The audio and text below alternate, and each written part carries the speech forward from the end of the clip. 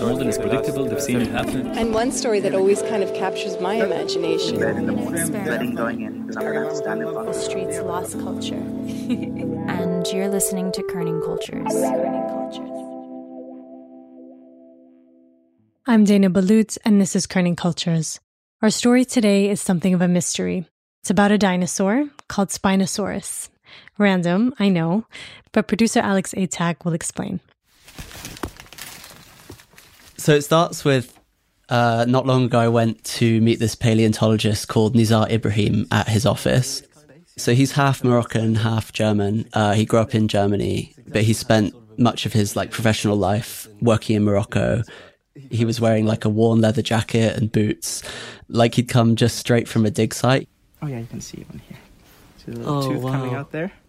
And as we were walking upstairs, he was pointing things out in his office. He was walking me through these alleyways of tall wooden archive drawers. Snake skeletons and dinosaur bones, and this is a marine reptile. Basically, again, it looks sort of like how a sort of Hollywood director would imagine a paleontologist's office to look, loads of those sort of plan drawers and rocks and fossils just lying openly. And I followed him through to a side room, and he picked up this kind of lump and put it in my hand. This is part of the back of the skull of Spinosaurus, actually. This is the actual. And he was like, this is part of a Spinosaurus skull. This is actually part of Spinosaurus. Real, yeah, you can touch it. You can say you touched a real 100 million year old brain case of a dinosaur. And then on the way out, we bumped into one of his colleagues. Hi, Dave. It looks like what it is. Hi, Dave. How you doing? And he was like, oh, who are you? What are you here to do? And I was like, oh, I'm a journalist and I'm here to speak to Nizar about Spinosaurus. What else is there? And he was like, oh, well, what else is there? Yes, Spinosaurus overshadows everything else. This is Nizar. Spinosaurus is always center stage. and of course, Spinosaurus is an amazing creature. I mean, it's the thing I love about Spinosaurus is that it really breaks the mold. It's unlike any other dinosaur. It's really unlike any dinosaur because according to Nizar, it's the first dinosaur humans have ever found that lived in water. And this is huge because every dinosaur you can think of, except of course for birds, creatures like T-Rex, for example, all these dinosaurs, they lived and they hunted only on land. And until now, most paleontologists thought of dinosaurs as only land creatures. So Nizar coming out and saying, you know what, I think we've been getting it all wrong, it meant that if he was right, it would totally reframe how we think of dinosaurs. And it would mean that you, listener, your life would be affected too, because children's books, for example, or toys, or models in museums, they'd all be false and would need to be redone. And movies too, like if you've watched Jurassic Park 3, you'll remember that scene where Spinosaurus fights T-Rex. Based on Nizar's revelation, that scene is totally not how Spinosaurus would have looked. It was like the entire world of paleontology was upended by this 20-something-year-old researcher, Nizar Ibrahim.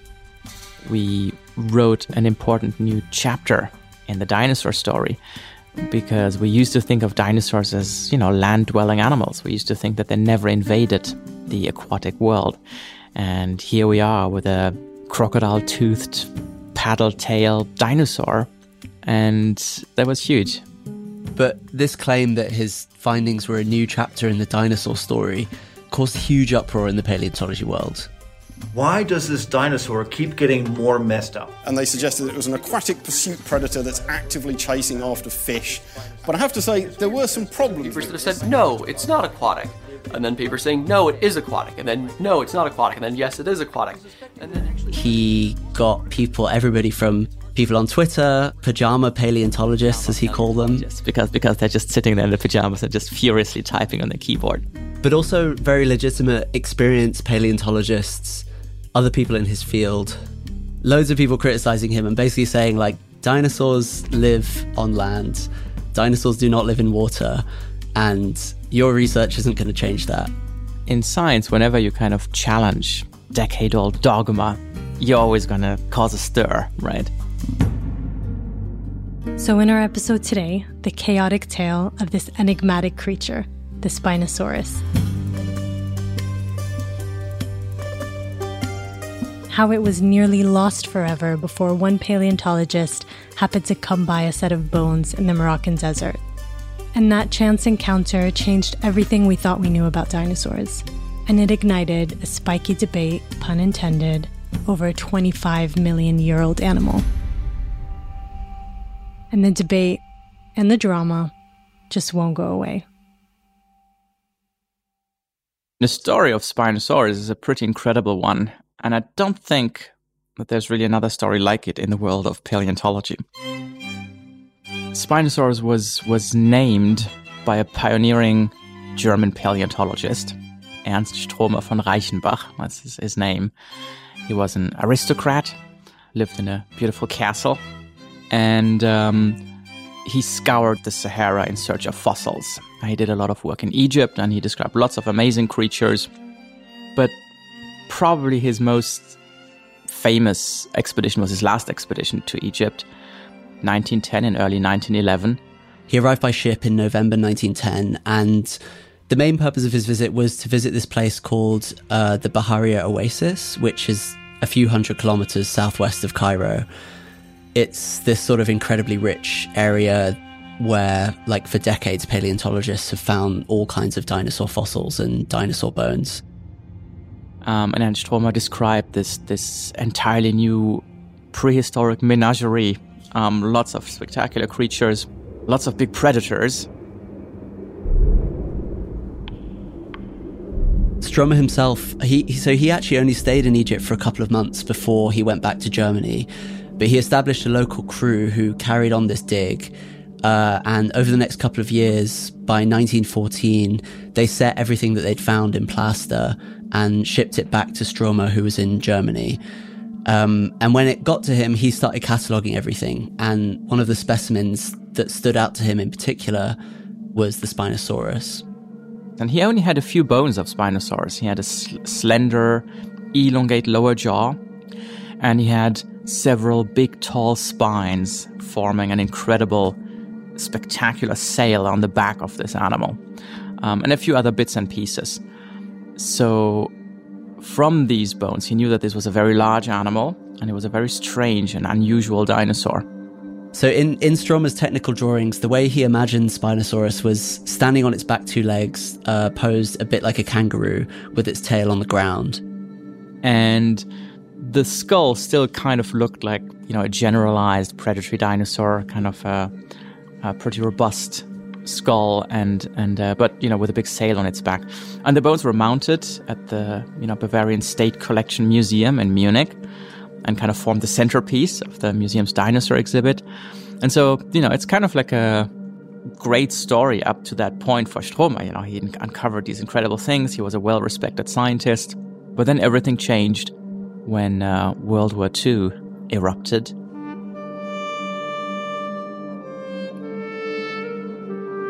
Stromer's life took a very different path. He was a very outspoken critic of the Nazi dictatorship.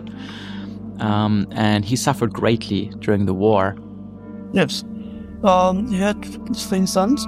Roman, born in 1921. My father, Wolfgang, born 1922. And Gerhard, born 1927. So this is Ortraut Bornbauer. She's the granddaughter of Ernst Stromer. I managed to reach her while she was at the family castle, so the one that Stromer lived in, just outside Nuremberg. And she told me that all 3 of Stromer's sons were enlisted to fight in the German army during World War II. But by the time the war ended, 2 of them, Ullmann and Gerhard, had both died in the fighting. And by the end of the war, his 3rd son, Wolfgang, still hadn't returned.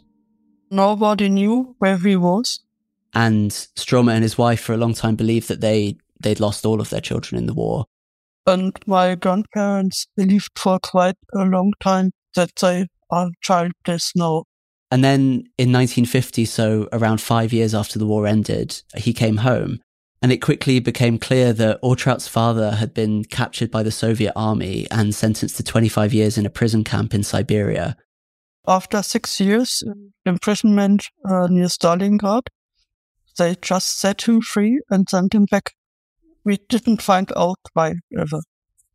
And he came back, my father, totally destroyed.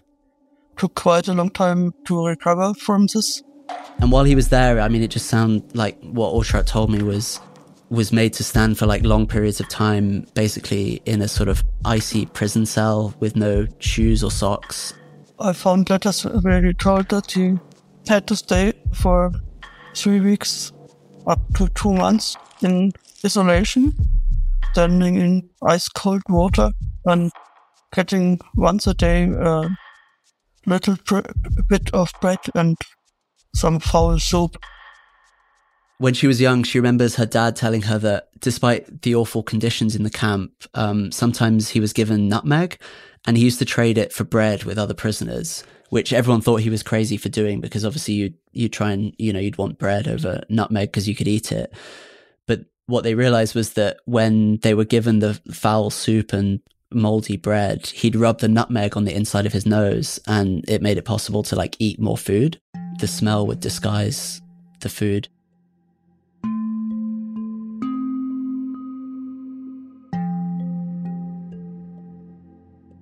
So Stromer lost 2 of his sons in the war, but he also lost his life's work. It was a very dramatic time for his family, but then also for his scientific discoveries. The Spinosaurus remains that he'd gathered on that last trip to Egypt, they were in the Bavarian State Collection Museum right in the middle of Munich. And he knew his fossils were at risk there. And so, the Allies were running air raids over the city by 1943. And buildings around the museum were being destroyed. So he begged the director to move the Spinosaurus remains somewhere else. So outside of the city, somewhere safe from the fighting. And I found letters when he wrote to the director of this Academia of Science that these bones are so important and should be hidden in concrete. And the director, a strong Nazi, said no. The director of the Munich Museum was an ardent Nazi supporter, actually. And he essentially prevented Stromer from having his fossils transported to a safe location outside of Munich. And then in April 1944... You can see that the Pathfinder Force are doing their work with deadly accuracy. The main force of bombers begins to arrive. The attack starts to build up. A Royal Air Force air raid targeted Munich. The old city of Munich was targeted, and that included the Bavarian State Collection Museum. And so the museum was destroyed, and the only remains of Spinosaurus were reduced to dust, to rubble. Yet another victory for Bomber Command. Another successful action in the great night offensive to cripple the Nazi war machine.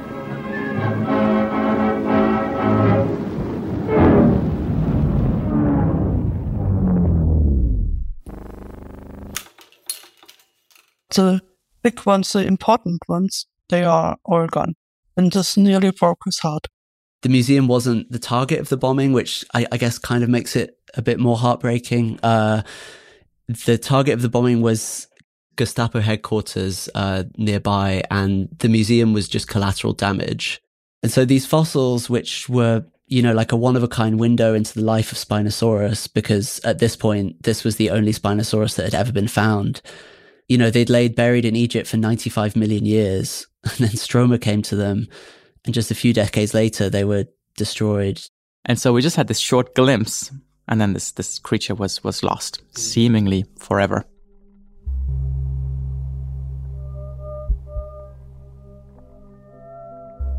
Stromer's original Spinosaurus bones would never be recovered. He kept detailed notes, and there are photographs of the remains. We're very fortunate in that Stromer was a pretty meticulous scientist. But to a paleontologist like Nizar studying Spinosaurus today, those notes obviously aren't enough. In this gap where there's no real skeleton that you can study and model from, nobody really knew what Spinosaurus looked like or how it lived. The best guess that we had was just that kangaroo lookalike that Stromer had illustrated in 1919. But the dinosaur remained a mystery, and it kind of became the holy grail of dinosaur paleontology. I think many paleontologists, whether they'll admit it or not, were hoping and dreaming that they would find a new Spinosaurus skeleton, because there was just an animal that they knew was maybe bigger than T-Rex. It was unlike any other dinosaur, had this giant sail on its back. And, you know, it really remained a mystery for a very long time. And so in some ways, Spinosaurus became this almost mythological creature, but it still remained relatively obscure. I think it only really entered popular culture in a big way in 2001.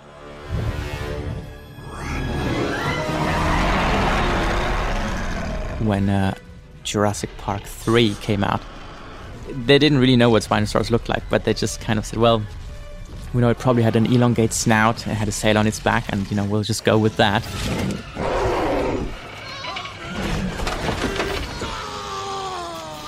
Because they were looking for a big predatory dinosaur that could challenge the T-Rex, right? So that big bad dinosaur on the block was Spinosaurus in that movie. And so that was kind of like quite the entry into the world of pop culture.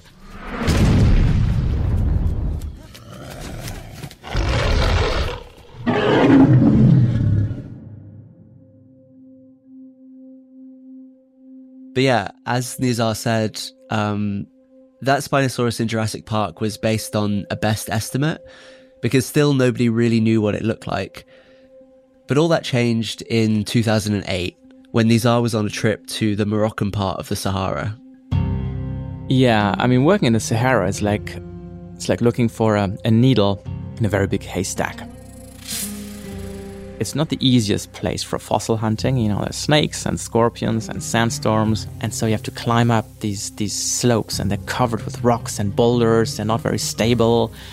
It's quite steep sometimes, and you're doing that in extreme temperatures sometimes. You know, when you're out there in July or something, it's really, really hot. And, you know, I always tell, you know, sometimes bring students out there, I always tell them this is probably the hardest thing you've ever done in your life. But it's also, you know, an adventure of a lifetime. We've collected thousands and thousands of fossils over the years, everything from turtles to crocs to dinosaurs to flying reptiles, you know, fish, snakes, you name it.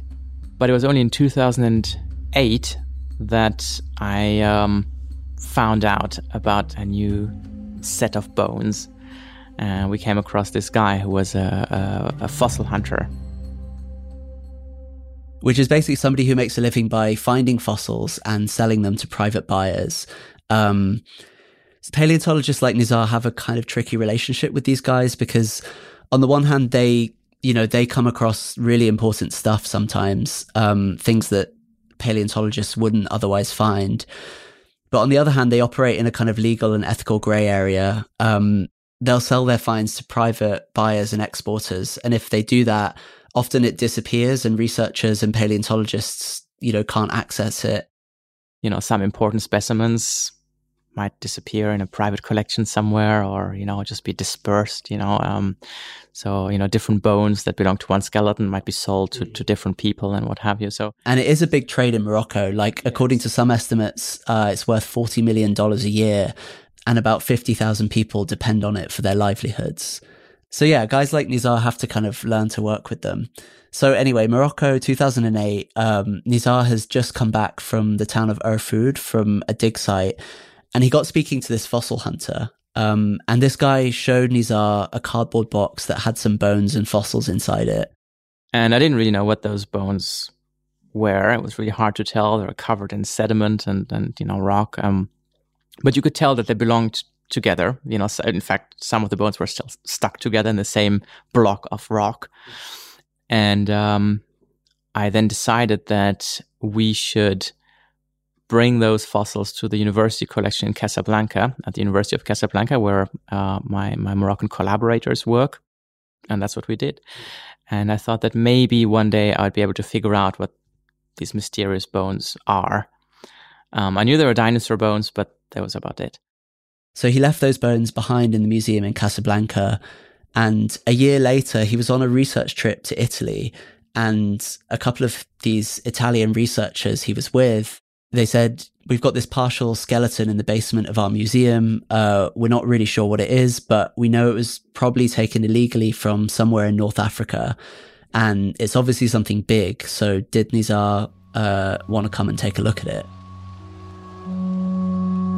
And I looked at the bones, and, I was pretty sure that we were looking at a partial skeleton of Spinosaurus. There are leg bones and, jaw pieces. But most importantly, there were big, long spines. And I picked up one chunk of spine, and I looked at the inside structure. It was very dense bone. And when I looked at that piece of bone, I thought, this looks almost identical to the strange blade-shaped piece of bone I had come across in Morocco. Same color, same texture, same size. And I thought maybe these two sets of bones actually belong to the same skeleton. And if that is true, then maybe I can find out where exactly the dig site is. But the problem I had now was, of course, that I had to find the guy who had shown us the bones in the cardboard box. So the fossil hunter he'd met a few years earlier in Morocco, he had to find him to ask him where he dug those bones up from, and if he knew that, Nizar could go back to the dig site himself and see if there were any more. The problem is, there's thousands of these guys. Nizar didn't have his phone number, or, didn't stay in touch with him in any way. And so I had to find this one guy in the Sahara, which was just a crazy idea. It was just, mission impossible. But I still thought, I have to try at least, because if I find the guy, then, maybe I can convince him to take us to the dig site. And I know it kind of sounds like the beginning of a ridiculous buddy comedy movie, but he told me that he went back to Morocco not long after that trip to Italy with these two colleagues. When I told my Moroccan colleague what I wanted to do, he told me, well, okay, I know we met this guy for a few minutes, but do you have his name or his address or his phone number? And we didn't have anything of the sort. In fact, the only thing I could remember about the man was that he had a mustache. Which does not narrow it down very much at all. So they basically just go back and they started speaking to fossil hunters hanging out in the same place that they hung out on the last trip, looking for this elusive man with a mustache. It was a wild goose chase, and we talked to lots of local fossil hunters, and we traveled to far-flung corners of the desert, and we just couldn't find the guy. On the last day of our search, I just felt like this huge sense of disappointment, because I really did believe that we would find the guy. But then I realized that there was just an insane level of wishful thinking, probably, right? I mean, what are the odds that you're actually going to bump into this guy? And then we're just sitting and, sipping tea, mint tea, in this little cafe. A man walked past us, and I just saw his face very briefly. And I thought, am I just hallucinating, or was that the guy? Because he looked very familiar. And he did have a mustache. And then I looked at my Moroccan colleague, Samir, and he also had this strange expression on his face. And I think we both looked at each other and was like, I think this is the guy. I know how unlikely the whole thing sounds. I have fact-checked this as best I possibly could. I've spoken to people who know Nizar. Everyone I've asked about it says that it was true. So yeah, Nizar caught up with him, told him what they wanted to do, and he said, yeah, he was happy to take them to the dig site. Apparently, he said he was finished with it, there was nothing else that he was interested in there. And he told them something else. He said that some of the bones from this site I actually sold to an Italian guy. So Nizar was like, oh, well, then that's the Italian guy that donated them to this museum that I was in. So it kind of confirmed for Nizar, oh, this is the second half of that dinosaur that I saw in Italy. All right, so we're looking for remains of an enigmatic giant predatory dinosaur called Spinosaurus. This is from a video that Nizar recorded on his trip. So what you see here is the Sahara, one of the driest places on Earth. So they go back to the original dig site with this fossil hunter, and they're in this place called the Kemkem, which is near the border between Algeria and Morocco. Today it's like a dry, arid desert, but 95 million years ago when Spinosaurus was around, it would have been this lush river system. And so Spinosaurus was living in this place I call the River of Giants, because Spinosaurus is a huge predatory dinosaur. It's the longest predatory dinosaur known, but it also lived alongside giant crocs and big car-sized fish. It's a really extraordinary place. So they're following the fossil hunter, and eventually they get to the dig site. the place where he'd found these bones that Nizar was curious about. And we immediately realized that there were bits and pieces, little fragments weathering out. The fossil hunter had excavated a relatively small area at the dig site. We removed many, many, many more tons of rock. And what you see here is our dig site. You can see that we removed a huge amount of rock to get to the bone-bearing layer. Under very difficult conditions, like extremely hot, scorching temperatures, and, we had everything, sandstorms and team members getting seriously sick. And it was really tough. So over the next year or so, Nizar and his team eventually uncovered somewhere between a quarter and a third of the creature. And from that, and from existing studies of similar dinosaurs, they built a life-size 3D model of what they thought Spinosaurus might have looked like. And it was not what anybody expected, including Paul Sereno, a professor at the University of Chicago who was working with Nizar on this study. I opened up the crate. I'll never forget this. I opened up the crate, and one of the first bones I pulled out was one of the leg bones. And I immediately knew that this was a very different kind of Spinosaurus. This was some kind of a semi-aquatic animal. That's where the story began for me. It was immediate sense of, wow, this is a dinosaur that has gone semi-aquatic, and it would have been truly the first one. So when we look at Ernst Stromer's initial 1910 Spinosaurus diagram, as I said before, it was this upright kangaroo T-Rex looking creature standing on its two back legs. Nizar's illustration in 2014 had it on four legs with this enormous sail on its back. But the thing that freaked people out the most was that not necessarily the way it looked, but the fact that they were also claiming that this was a water-dwelling dinosaur, or a river monster, as Nizar puts it, that it could walk on land, but that it spent much of its time in the water. And there were a few reasons for this. So firstly, it had these cone-like teeth, which they concluded were best suited to catching and eating fish. And then it had nostrils halfway up its skull, so that it could dip its head halfway into the water and still breathe. And then there was its bone density.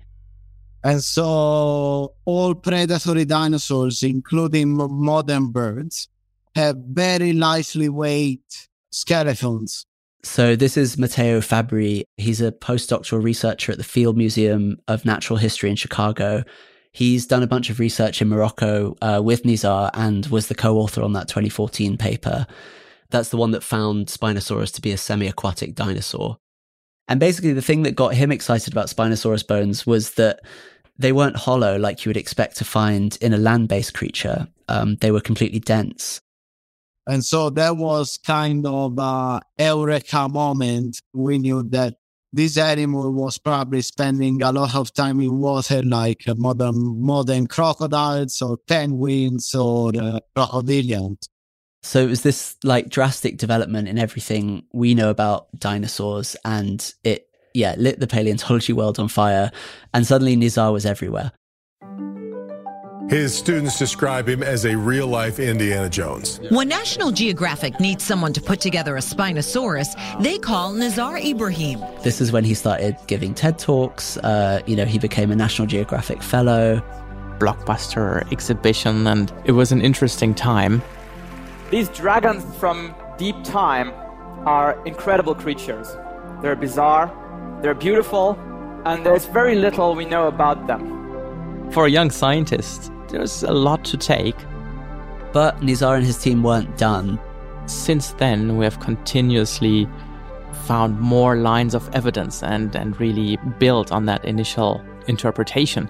And everything we find out about Spinosaurus reinforces the idea that this was a largely water-dwelling dinosaur.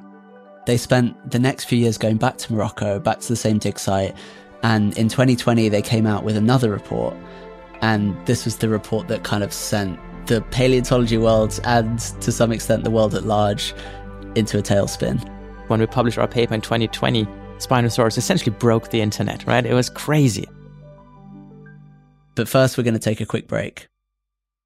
So in that 2014 paper, Nizar and his team came out with some pretty radical claims about how Spinosaurus looked and how it lived.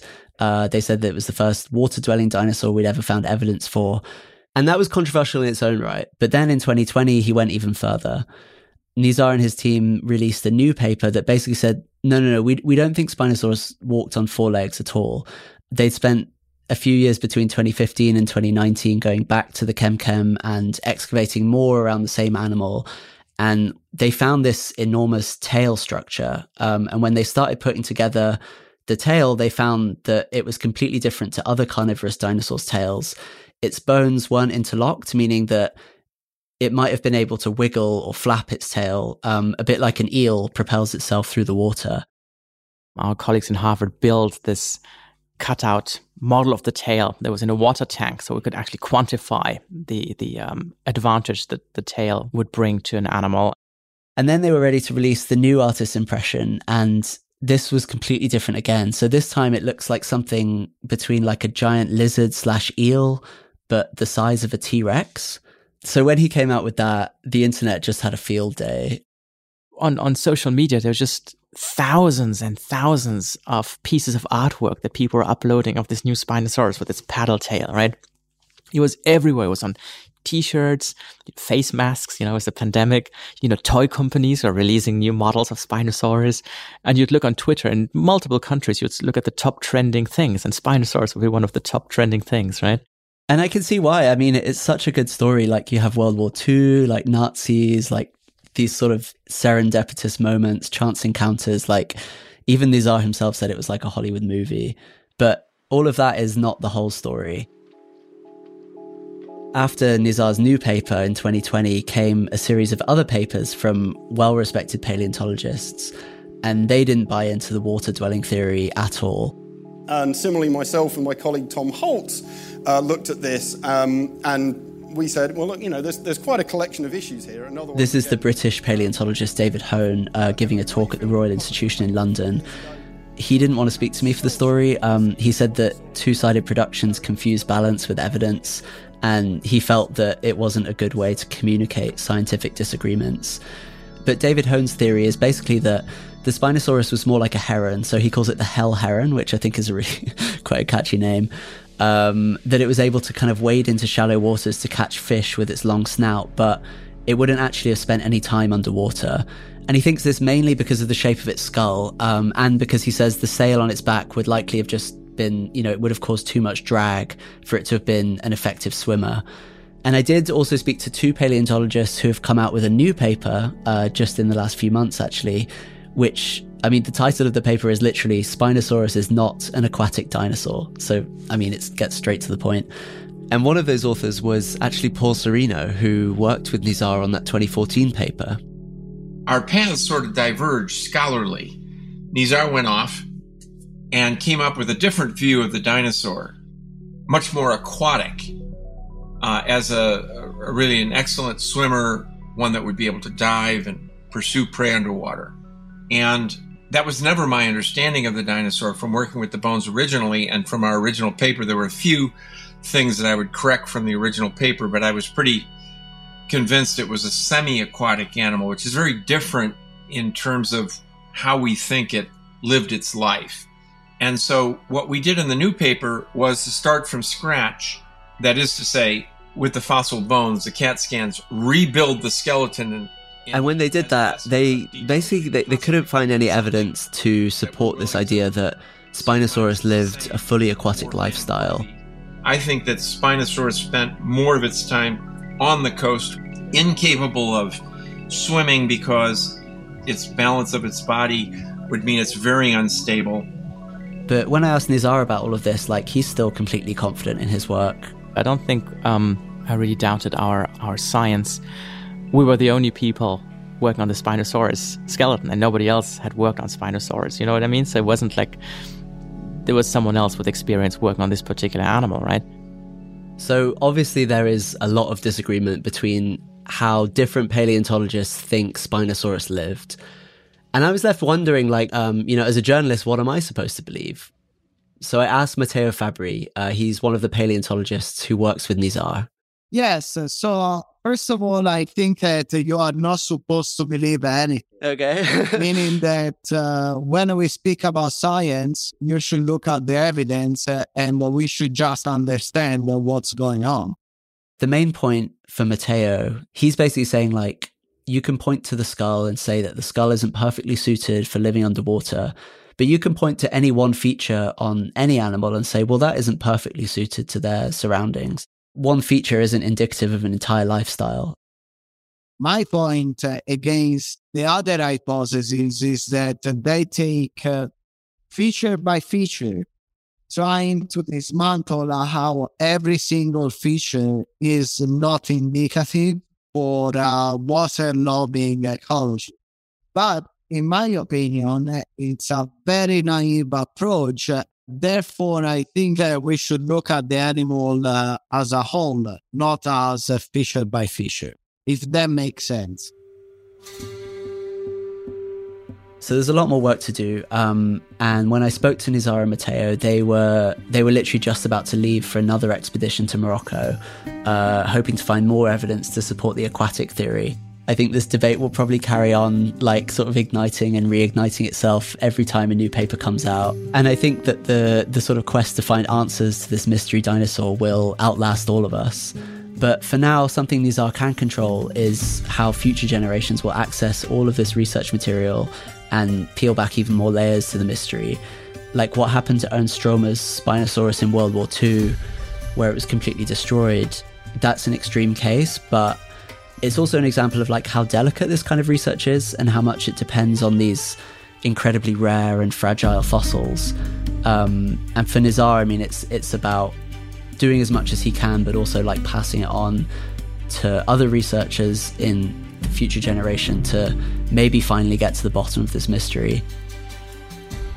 It's really about building up capacity for the long haul, right? So we established a research collection in Casablanca, at the University of Casablanca. And it started off pretty small, and it is now one of the largest fossil collections of its kind for Cretaceous vertebrates from Africa. And so a lot of what I'm doing in Africa is also about capacity building. So all of my fossils have been returned to Morocco, right? Which is not the way this has been done in many cases in the past, right? Where people are still taking a somewhat, kind of neo-colonialist approach, right? But I think that we don't live in colonial times anymore. We have a responsibility to make sure that the fieldwork we're doing is, a win-win scenario. So maybe, long after we're all gone, someone will end up picking up the work that Ernst Stromer had started and then Nizar Ibrahim continued.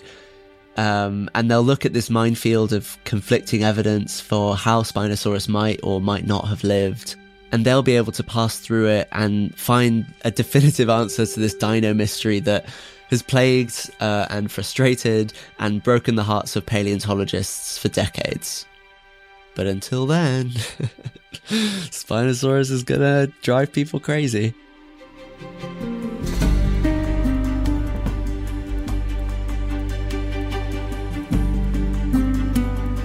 This episode was produced by Alex Atack and edited by me, Dana Balut.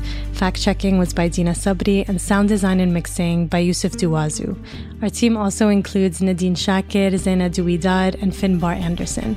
A special thanks to everybody who spoke to us for this episode. Nizar Ibrahim, Matteo Fabri, Rochrat Baumbauer, Paul Serino, and Don Henderson. We'll post photos of Nizar's expeditions and the ever-changing artist impressions of the Spinosaurus over the years, all on our Instagram. It's at Kerning Cultures.